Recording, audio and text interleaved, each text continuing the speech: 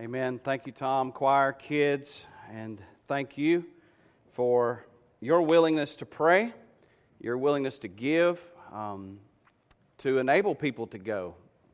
It seems like credit is being put on my doorstep, but the reality is it's you and your willingness to go, your willingness to give to support these trips. I can't tell you how many trips that we have made that the people had very minimal expense because you saw fit to support that and to give to that and to uphold them in prayer. So I thank you for your willingness to support the mission that Christ has left us here to accomplish. Ephesians chapter 2. Ephesians chapter 2. During these 5 weeks in October, we are looking at each of the 5 solas of the Protestant Reformation. This is Reformation Month, and we are looking at the 5 solas that basically characterize that Protestant Reformation. We've already looked at sola scriptura, which is Scripture alone. Scripture alone is God's inspired, inerrant, sufficient, and sole authority for the church. We've looked at solus Christus, which is Christ alone. Christ alone is the way that the ungodly are justified. Jesus is the way, the truth, the life. No one comes to the Father but by Him. Last week we saw sola fide, the belief that we as Christians receive the redemption Christ has accomplished sola fide, through faith alone. And today we're going to focus on sola gratia, grace alone, which affirms that all of our salvation from beginning to end is by grace and grace alone. And then next week, we'll finish up with the last of the 5 solas, Soli Deo Gloria. We're going to look this morning at Ephesians 2, 1 through 9, as we consider sola gratia, grace alone. And some of you need to listen very, very closely. I've tried to share the gospel message clearly and repeatedly for the past 4 years. I've tried to move you as an individual to examine yourself to see if you are in the faith. I've done the best that I can do, which is insufficient, we know. But I've done the best that I can do to alert you to any deception that you may have fallen for.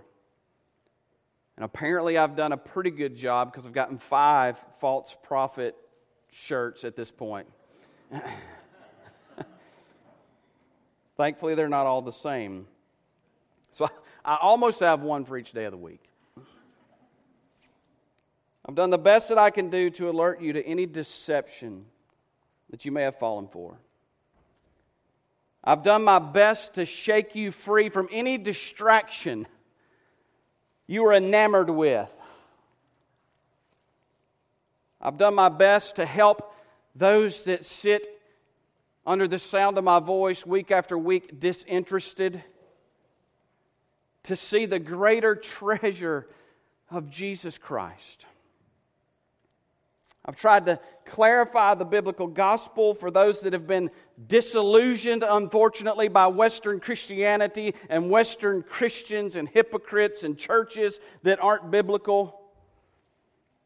And some have responded and they found peace, they found assurance. Some have rejected the message and just written it off. They're waiting for the next guy. Hope he says something different. But there's some of you that are trapped in the middle. You haven't rejected it and you haven't received it and embraced it, but you're caught in the middle and you're stuck in a place of doubt and you're stuck in a place of discouragement. And you can't seem to find peace, you can't seem to find assurance, and you are struggling, and this message is going to help you this morning. So pay close attention. Ephesians chapter 2, verses 1 through 9. It says, "And you were dead." He's writing to the church at Ephesus. "And you were dead in your trespasses and sins, in which you formerly walked according to the course of this world, according to the prince of the power of the air, of the spirit that is now working in the sons of disobedience. Among them we too all formerly lived in the lust of our flesh, indulging the desires of the flesh and of the mind, and were by nature children of wrath, even as the rest." Verse 4, "But God, being rich in mercy, because of His great love with which He loved us, even when we were dead in our transgressions, made us alive together with Christ. By grace you have been saved. And raised us up with Him and seated us with Him in the heavenly places in Christ Jesus, so that in the ages to come we might show the surpassing riches of His grace and kindness toward us in Christ Jesus." Verse 8, "For by grace you have been saved through faith. And that not of yourselves. It is the gift of God, not as a result of works, so that no one may boast." Not as a result of works, so that no one may boast. Let's pray. Father, we ask you this morning to help us to hear your voice, to help us to see your truth, to help us to understand, to help us to believe. And God, that you would, in spite of me, speak. That your Spirit would breathe upon us, and that you would speak to us, and that your will would be accomplished in this place. Those that have been deceived by false teaching, God, we pray that you would help them to see. Those that have been disillusioned by hypocrites and unbiblical churches, we pray that you would awaken them to the truth. Those that are distracted with the uselessness and nothingness of so much of this world, I pray that you would show them the great treasure of Jesus. And for those that don't seem to be interested, God, I pray that you would help them to know Christ as their greatest treasure. But specifically this morning, for those that are struggling with doubt and uncertainty and a lack of assurance, I pray that you would help them to see grace. In Jesus' name, amen. Ephesians 2 starts off quite encouraging.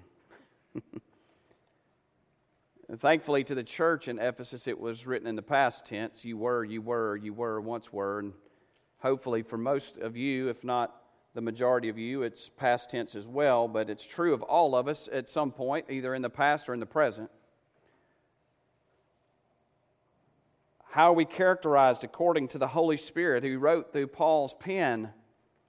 We're characterized, first of all, by missteps in verse 1. It says, "You were dead in your trespasses." You were dead in your trespasses, and trespasses really points us to a blunder, so to speak. It's to fall away. It's to misstep. It's to slip up. So you're walking along and you think you're on your leased property and you happen to step across the line. You aren't sure, and you walk into your neighbor's food plot that he's hunting in, and he's protective and he charges you with trespassing. You didn't mean to go in his food plot. You just misstepped. You crossed the line. And so often we are characterized by missteps. I want you to turn back to 2 Samuel. I think this may be one of the clearest indications of missteps in the Bible. 2 Samuel chapter 6. And not only do we see a misstep, but we see that God doesn't say, "Oh, it was just a misstep. Let's sweep that under the rug and forget all about it." That's not how it works. A misstep, a trespass, a slip-up, a blunder is offensive to God. In 2 Samuel chapter 6, David is retrieving the Ark of the Covenant. Now, God has given very specific directions on how the Ark of the Covenant is supposed to be transported. Poles were supposed to be placed through the rings. The priests were supposed to carry the poles on their shoulders. No one, high priest, prophet, king, is supposed to touch the Ark of the Covenant, because on the Ark of the Covenant dwelled the glory of God, the very presence of God.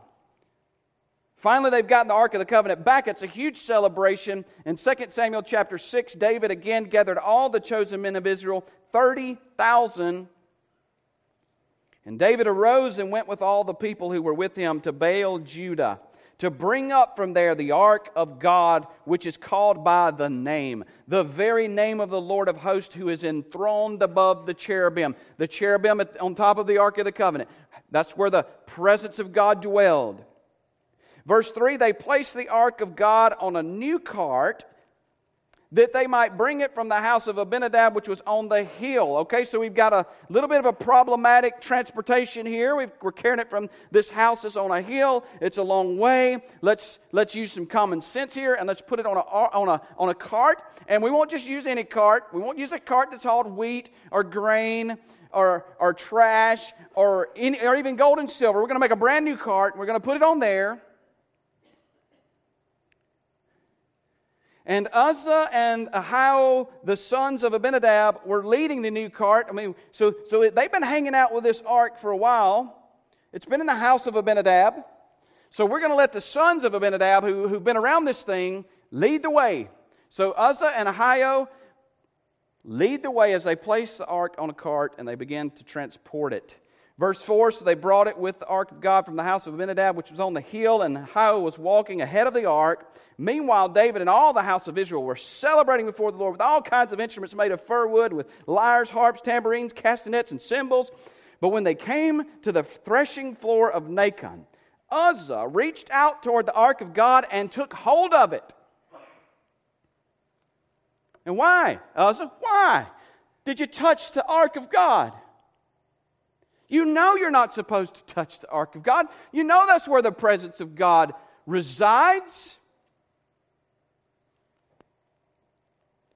Well, Samuel's glad you asked. It says Uzzah reached out toward the ark of God and took hold of it, for the oxen nearly upset it. In other words, we had a little animal confusion.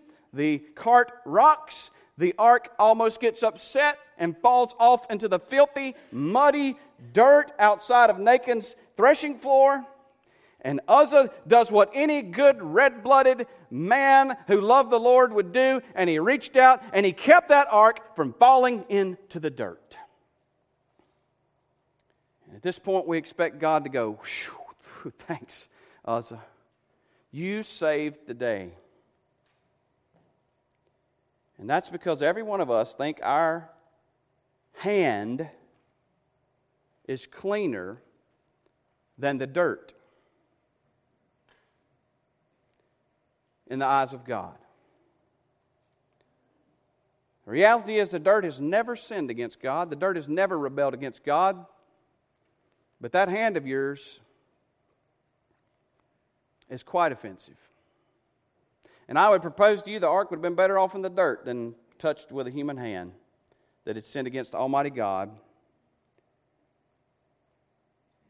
And verse 7 says, the anger of the Lord burned against Uzzah, and God struck him down there for his irreverence, and he died there by the ark of God. Was Uzzah trying to make God angry? Was Uzzah trying to do a bad thing? But he misstepped. He trespassed. He crossed the line. He slipped up. He messed up. And he paid the price. The wages of sin is death. And we are characterized, like Uzzah, by missteps, trespasses, slip-ups, blunders. We're also characterized by short steps. In verse 1, it says, you were dead in your trespasses and sins. A sin is literally missing the mark. It's falling short. It's a short step. You ever tried to step up on a step and miss a step? Pull your back out, I'll tell you. It's just like a little step. You missed it, but everything in you thought you were on the step.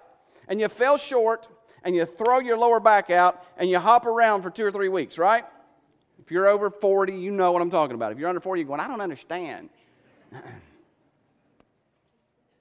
This is the most comprehensive term for all types of sin. It's falling short, missing the mark. Romans 3:23, for all have sinned and fall short of the glory of God. And I love the way the New Living Translation translates that. It says, all have sinned and fall short of the glorious standard of God. That's what sin is. God has a glorious standard, and that glorious standard is absolute perfection, absolute holiness, absolute sinlessness. That means that if we're going to meet God's standard, we have to obey every command of God 24 hours a day, 7 days a week, 365 days a year for every year of our life. And how many of us have fallen short of that? We all have we not? We're characterized by short steps. We're characterized by being in step in verse number 2. Not in step with God, though. Verse 2 says, in which you formerly walked according to the course of this world.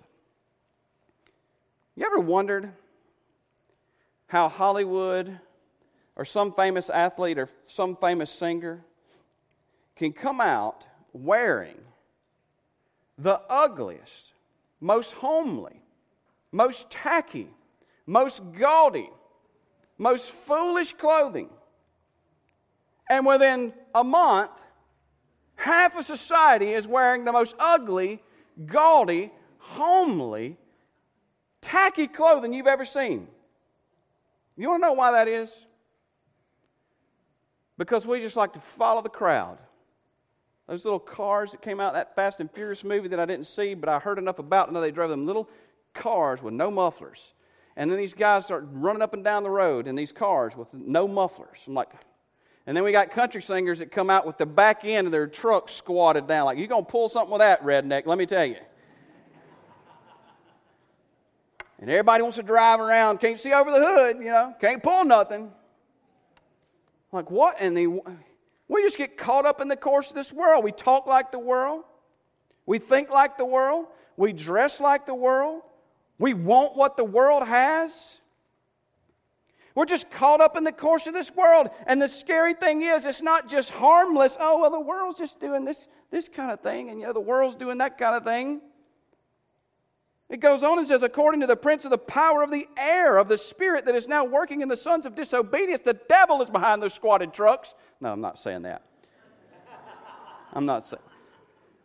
I would say that outside the pulpit, but I won't say it in the pulpit. The devil's not behind the squatted trucks, but the devil is behind the course of this world, and that everybody seems to just get caught up in so easily.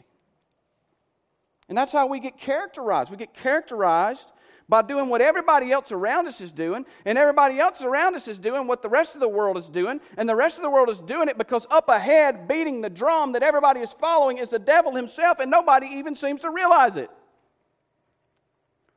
He used to disguise himself as an angel of light. Now he just disguises himself as somebody cool. And that's what I want to be. Somebody successful. Somebody prosperous. Somebody powerful. Somebody popular. And we just get in line and step with the world. Matthew 7:13 and 14 tells us that we need to enter through the narrow gate, for the gate is wide and the way is broad that leads to destruction, and there are many who enter through it. For the gate is small and the way is narrow that leads to life, and there are few who find it. If you're going with the crowd, people, that should be a red flag. If you're watching what the crowd watches, listening to the music that the crowd listens to, dressing like the crowd, spending your money like the crowd, investing your time like the crowd, don't look at me and say, well, that I'm a fuddy-duddy. I'm just telling you, you're on the wrong road. And that road doesn't lead to popularity and power. And prosperity, it leads to destruction, Jesus said. The devil is smooth. He's got everybody blind, deaf, and dumb, and happy to be that way. We're like a bunch of dead wood in a river floating downstream. You ever seen dead wood in a river going upstream? If you have, a fish is hung on it and he's taking it up there because it just goes with the flow. And that's how so much of our society is. So much of our world is. So much of our church is. So many of our young people are. They're just going with the flow. I'll go to Sunday school. I'll go to church. I'll check my box and just go with the flow.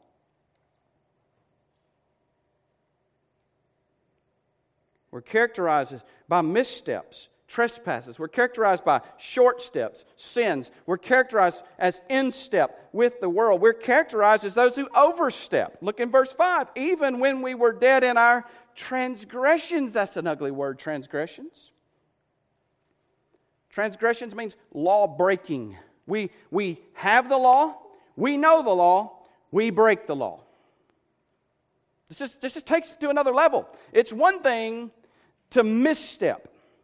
It's one thing to fall short in the short step. It's one thing just to go with the crowd. All of that's enough to condemn us. But it's another thing to transgress and to overstep. And for the neighbor that hunts next to you to put a big fence up that says, this is my property, my food plot's right here, don't cross the fence, and you crawl through the fence. Then you haven't wandered onto his property, you've crawled through the fence to go hunting on his property. That's a transgression. The law is there.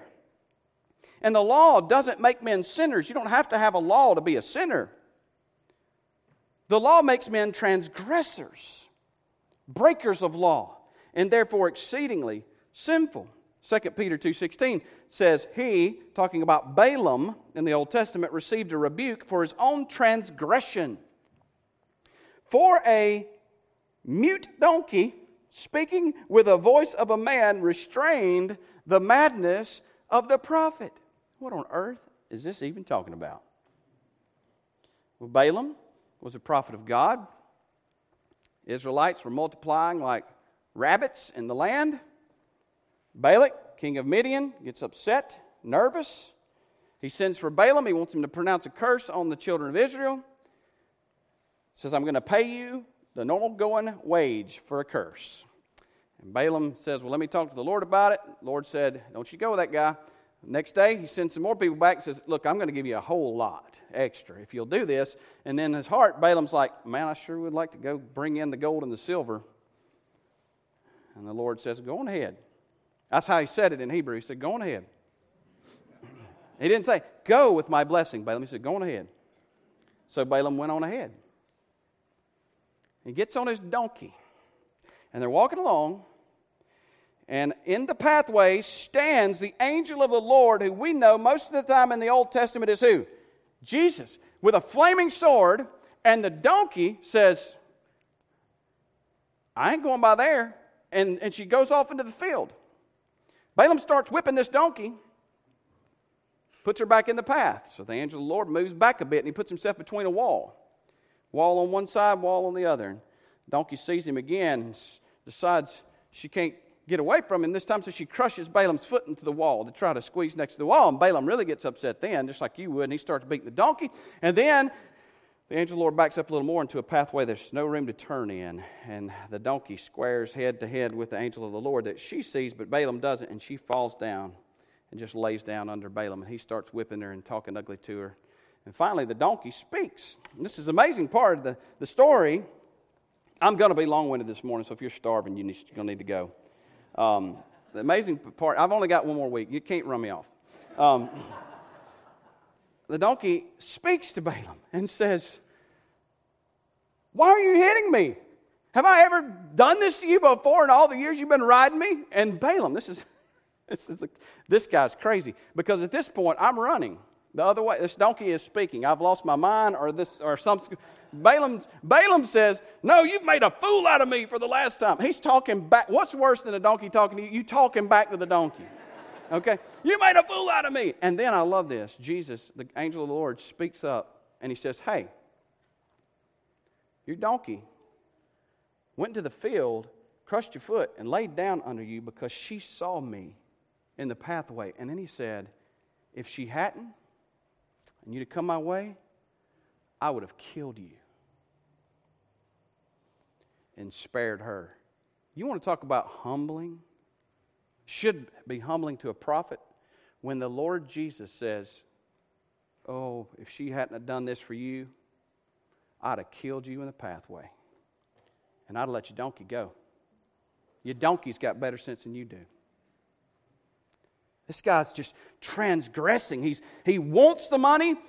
Lord said, don't go. Then he said, go on ahead. So he went ahead and he's standing in his way. And he's standing in his way. And he just keeps on whipping the donkey back in the pathway. And that's how we are. The law says no, and we say, but I want to, so we're going to do it anyway. And you know you've all done that. Transgress. We overstep.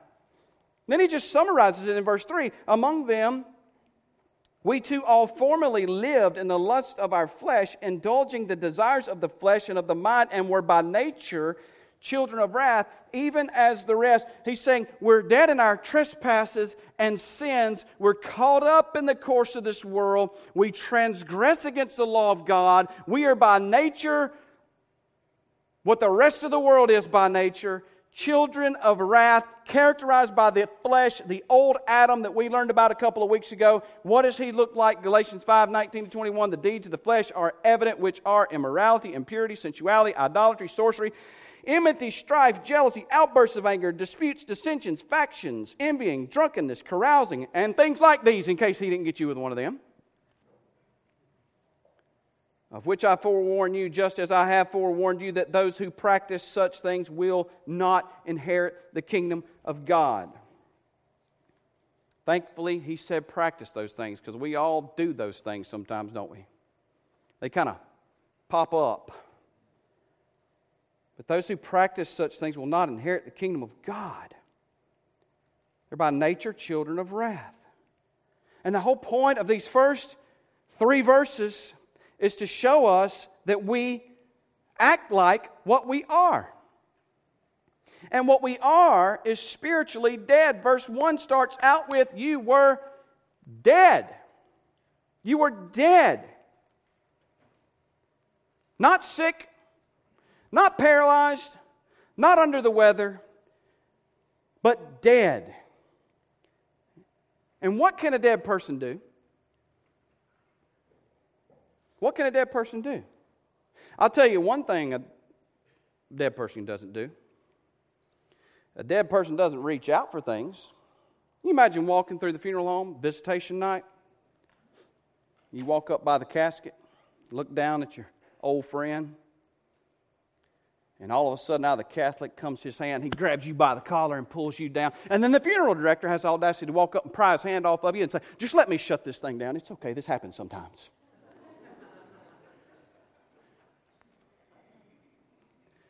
You're going to say, no, that doesn't happen, right? We'd be horrified if that happened, because dead people don't reach out and do stuff like that. We got to get this picture out of our head. Here's the picture. That salvation consists of a drowning man struggling for life that God throws a life raft to. You were not drowning until God threw you a lifeline. You were drowned at the bottom of the ocean, lifeless, hopeless, and helpless. And just like a dead person doesn't reach out of his casket at the visitation, and just like a dead person doesn't cling to a lifeline in the ocean, a spiritually dead person can't do anything to correct the problem God has with them. No, God did not throw you a lifeline that you cling to. Jesus, God in the flesh, swam to the bottom of the ocean, got you by the nape of the neck, and brought you to the surface. And you want me to say He did CPR on you, but you were dead.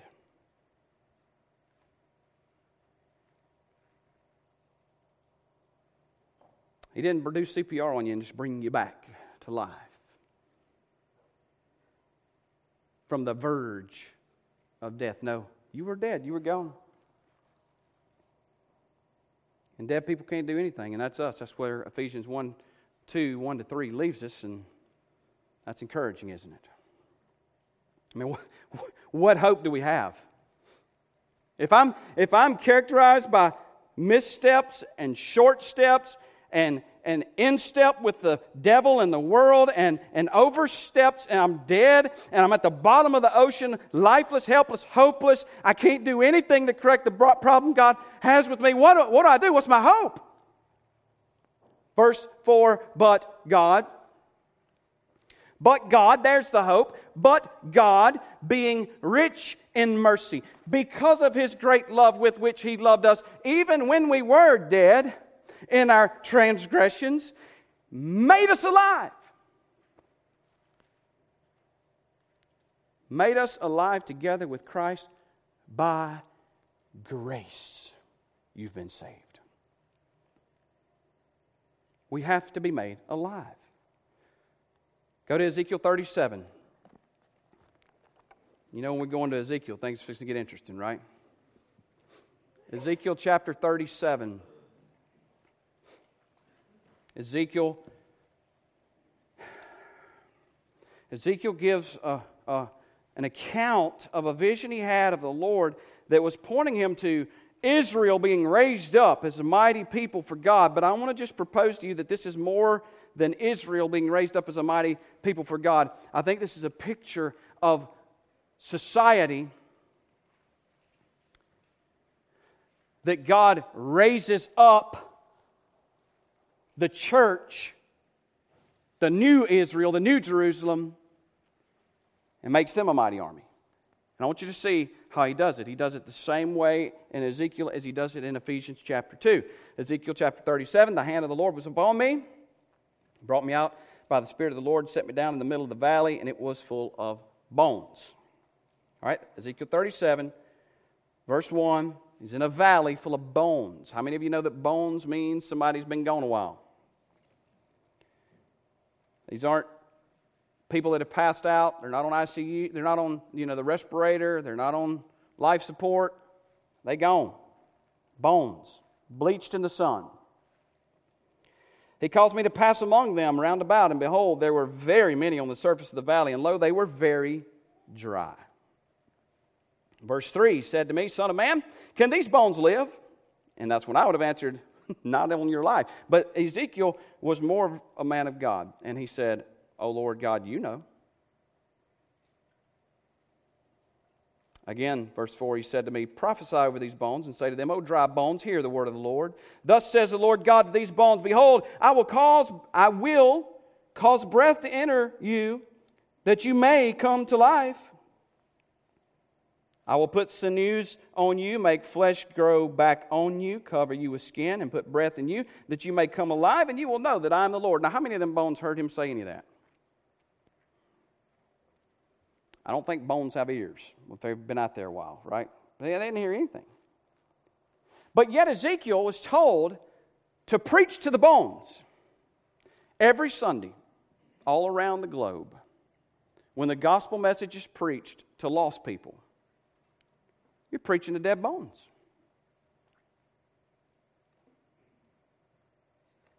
Dead in our trespasses and sins. Dead in our transgressions. Preaching to a graveyard. It's ridiculous, isn't it? Verse 7. So I preached. I didn't say, God, this is ridiculous. I just did it. I prophesied as I was commanded. And as I prophesied, there was a noise, and behold, a rattling. And the bones came together, bone to its bone. And I looked, and behold, sinews were on them, and flesh grew, and skin covered them.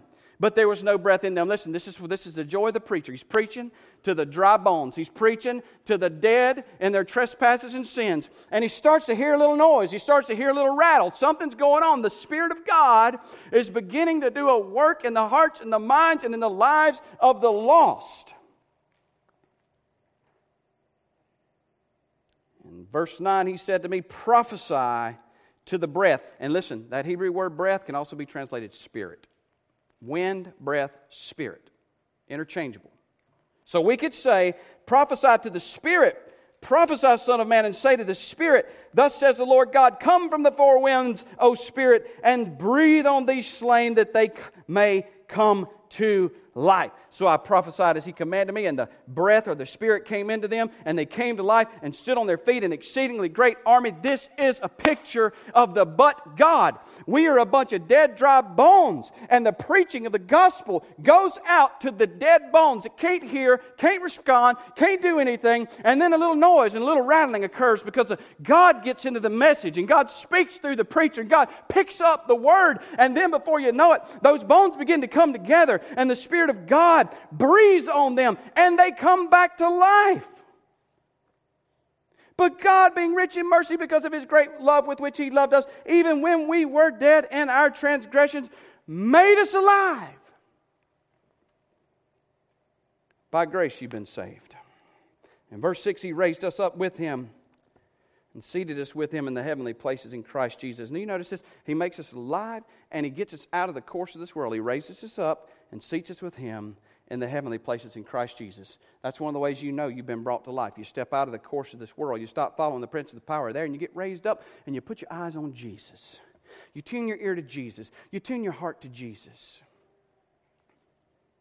so that in the ages to come He might show the surpassing riches of His grace and kindness toward us in Christ Jesus. Ephesians 1:3 says, blessed be the God and Father of our Lord Jesus Christ, who has blessed us with every spiritual blessing in the heavenly places in Christ. We get our minds off of this world and put them in the heavenly places. Verse 8 again, for by grace you have been saved through faith. If you are dead, dry bones, can't do anything, and God raises you up and breathes life into you, what did you do to get that? What did you do to deserve that? It was by grace you've been saved through faith, and that not of yourselves. The grace is not of yourselves. The faith is not of yourselves. It is a gift of God. It's not a result of works, so that no one may boast. Sola gratia, grace alone. In the words of Carl Trueman, salvation is entirely a work of God in its origin, execution, and consummation. Salvation is something God does. And you want to know why we have a Reformation month? You know what? We want to know why we have Martin Luther nail 95 Theses to the castle door in Wittenberg, Germany, and try to reform the Catholic Church. That didn't go well, so we had a Protestant Reformation. Here's one of the many reasons the Reformation was necessary. Listen to the 6th session of Trent, Canon 30. This is going to be tough, but bear with me, because this is going to show you why we need to stay Protestant and not get caught up in the ecumenical movement and link arms with the Pope, if there's not enough reasons.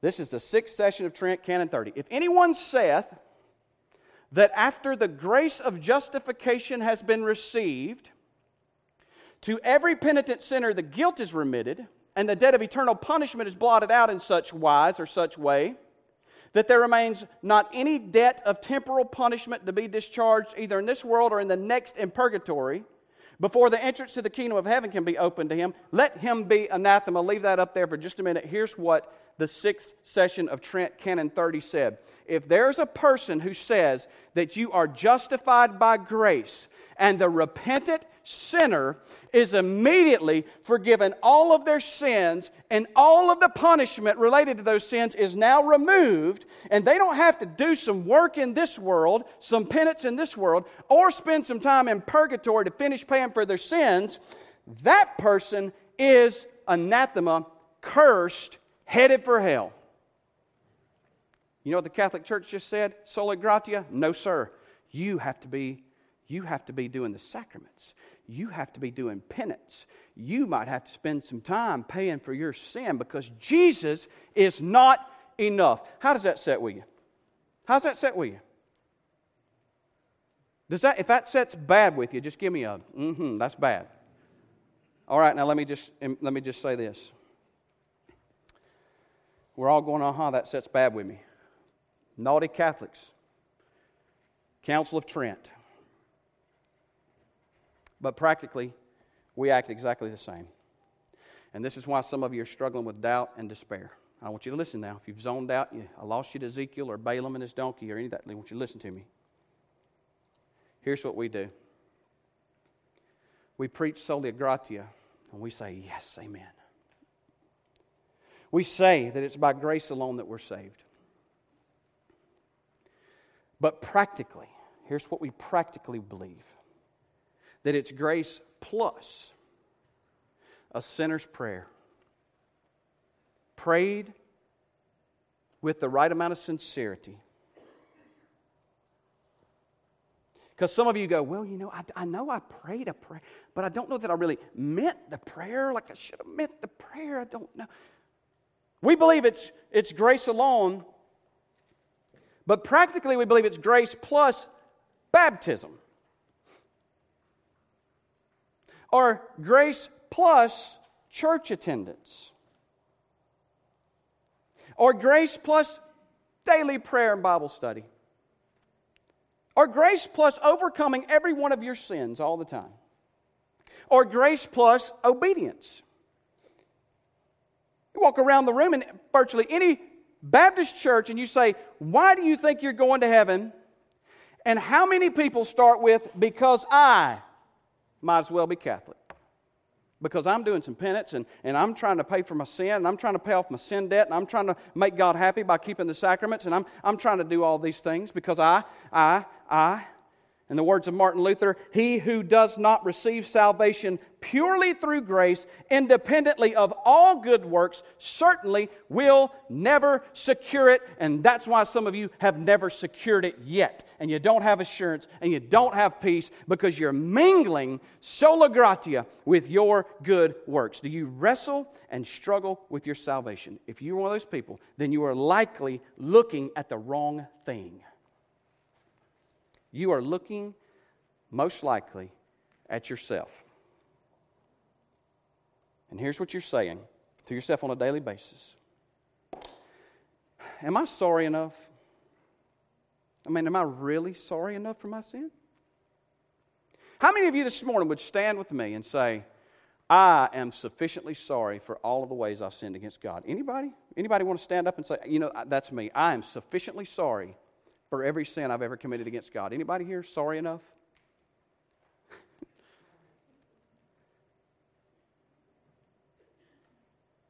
Or you might ask, am I praying enough? How many of you think you're praying enough? Like, really, you're praying enough? Couldn't pray some more? How many of you think you're in the Word of God enough? You read the Bible enough? You know the Bible well enough? How many of you are working hard enough for Jesus? You working as hard as Jesus deserves you to work for Him? Listen, now if you think you're working hard enough for Jesus, or you think you're praying enough for Jesus, or you're in the Bible enough for Jesus, or you're sorry enough for Jesus, you don't have a clear picture of the holiness of Jesus and that expectation and your sinfulness and shortcomings. That's all there is to it. How many of you think you're knowledgeable enough, or that you're good enough, or that you've been changed enough? If we're honest and we're right, the answers are always no. I'm not enough. I haven't prayed enough. I haven't given enough. I haven't read the Word enough. I haven't attended church enough. I haven't been good enough. I haven't been sorry enough. I haven't been obedient enough. Listen to me. Listen to me. You are not enough. And you will never be enough. So if that's you that's doubting and wondering, how can I have assurance? Why can I have peace with God? And you're always asking, am I enough? The answer is always going to be, no, you will never, ever, ever be enough. So stop asking that question. It's the wrong question. And start asking this question that always has yes as the answer. Is Jesus enough? Is Jesus enough? Is Jesus praying enough for you? Is Jesus obedient enough for you? Has Jesus paid the penalty for your sin enough? Is Jesus interceding enough? Is Jesus enough? And the answer is always, always yes. So if you're doubting this morning, if you're struggling this morning, you need to get your eyes off of yourself and put them on Jesus, because you will never be sufficient. You will never be enough, but Jesus is always enough. You can keep trying to be good enough. You can keep trying to be acceptable enough. You can keep trying to be sincere enough. And you can live a miserable, miserable life. Or you can look to Jesus as your enough. Doubter, Doubter, believe that Jesus is enough.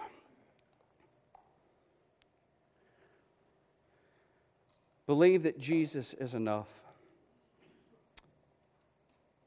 And that He's enough to get you to heaven. Is Jesus enough to get you to heaven? What do you need to add to Jesus to get you to heaven? Thief on the cross doesn't know much of anything except that Jesus said, "Today you'll be with me." And I bet when he got to heaven, Jesus was right there. And he couldn't answer a question. He didn't know which end was up. But Jesus was with him. Some of you need to get your eyes off of yourself and put them on Jesus.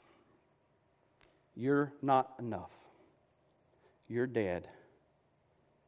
But Jesus is enough to make you alive and to seat you with Him in heavenly places. And here's what you need to say as we close.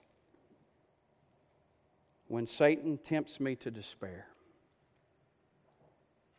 and tells me of the guilt within, upward I look and see Him there who made an end to all my sin, because the sinless Savior died.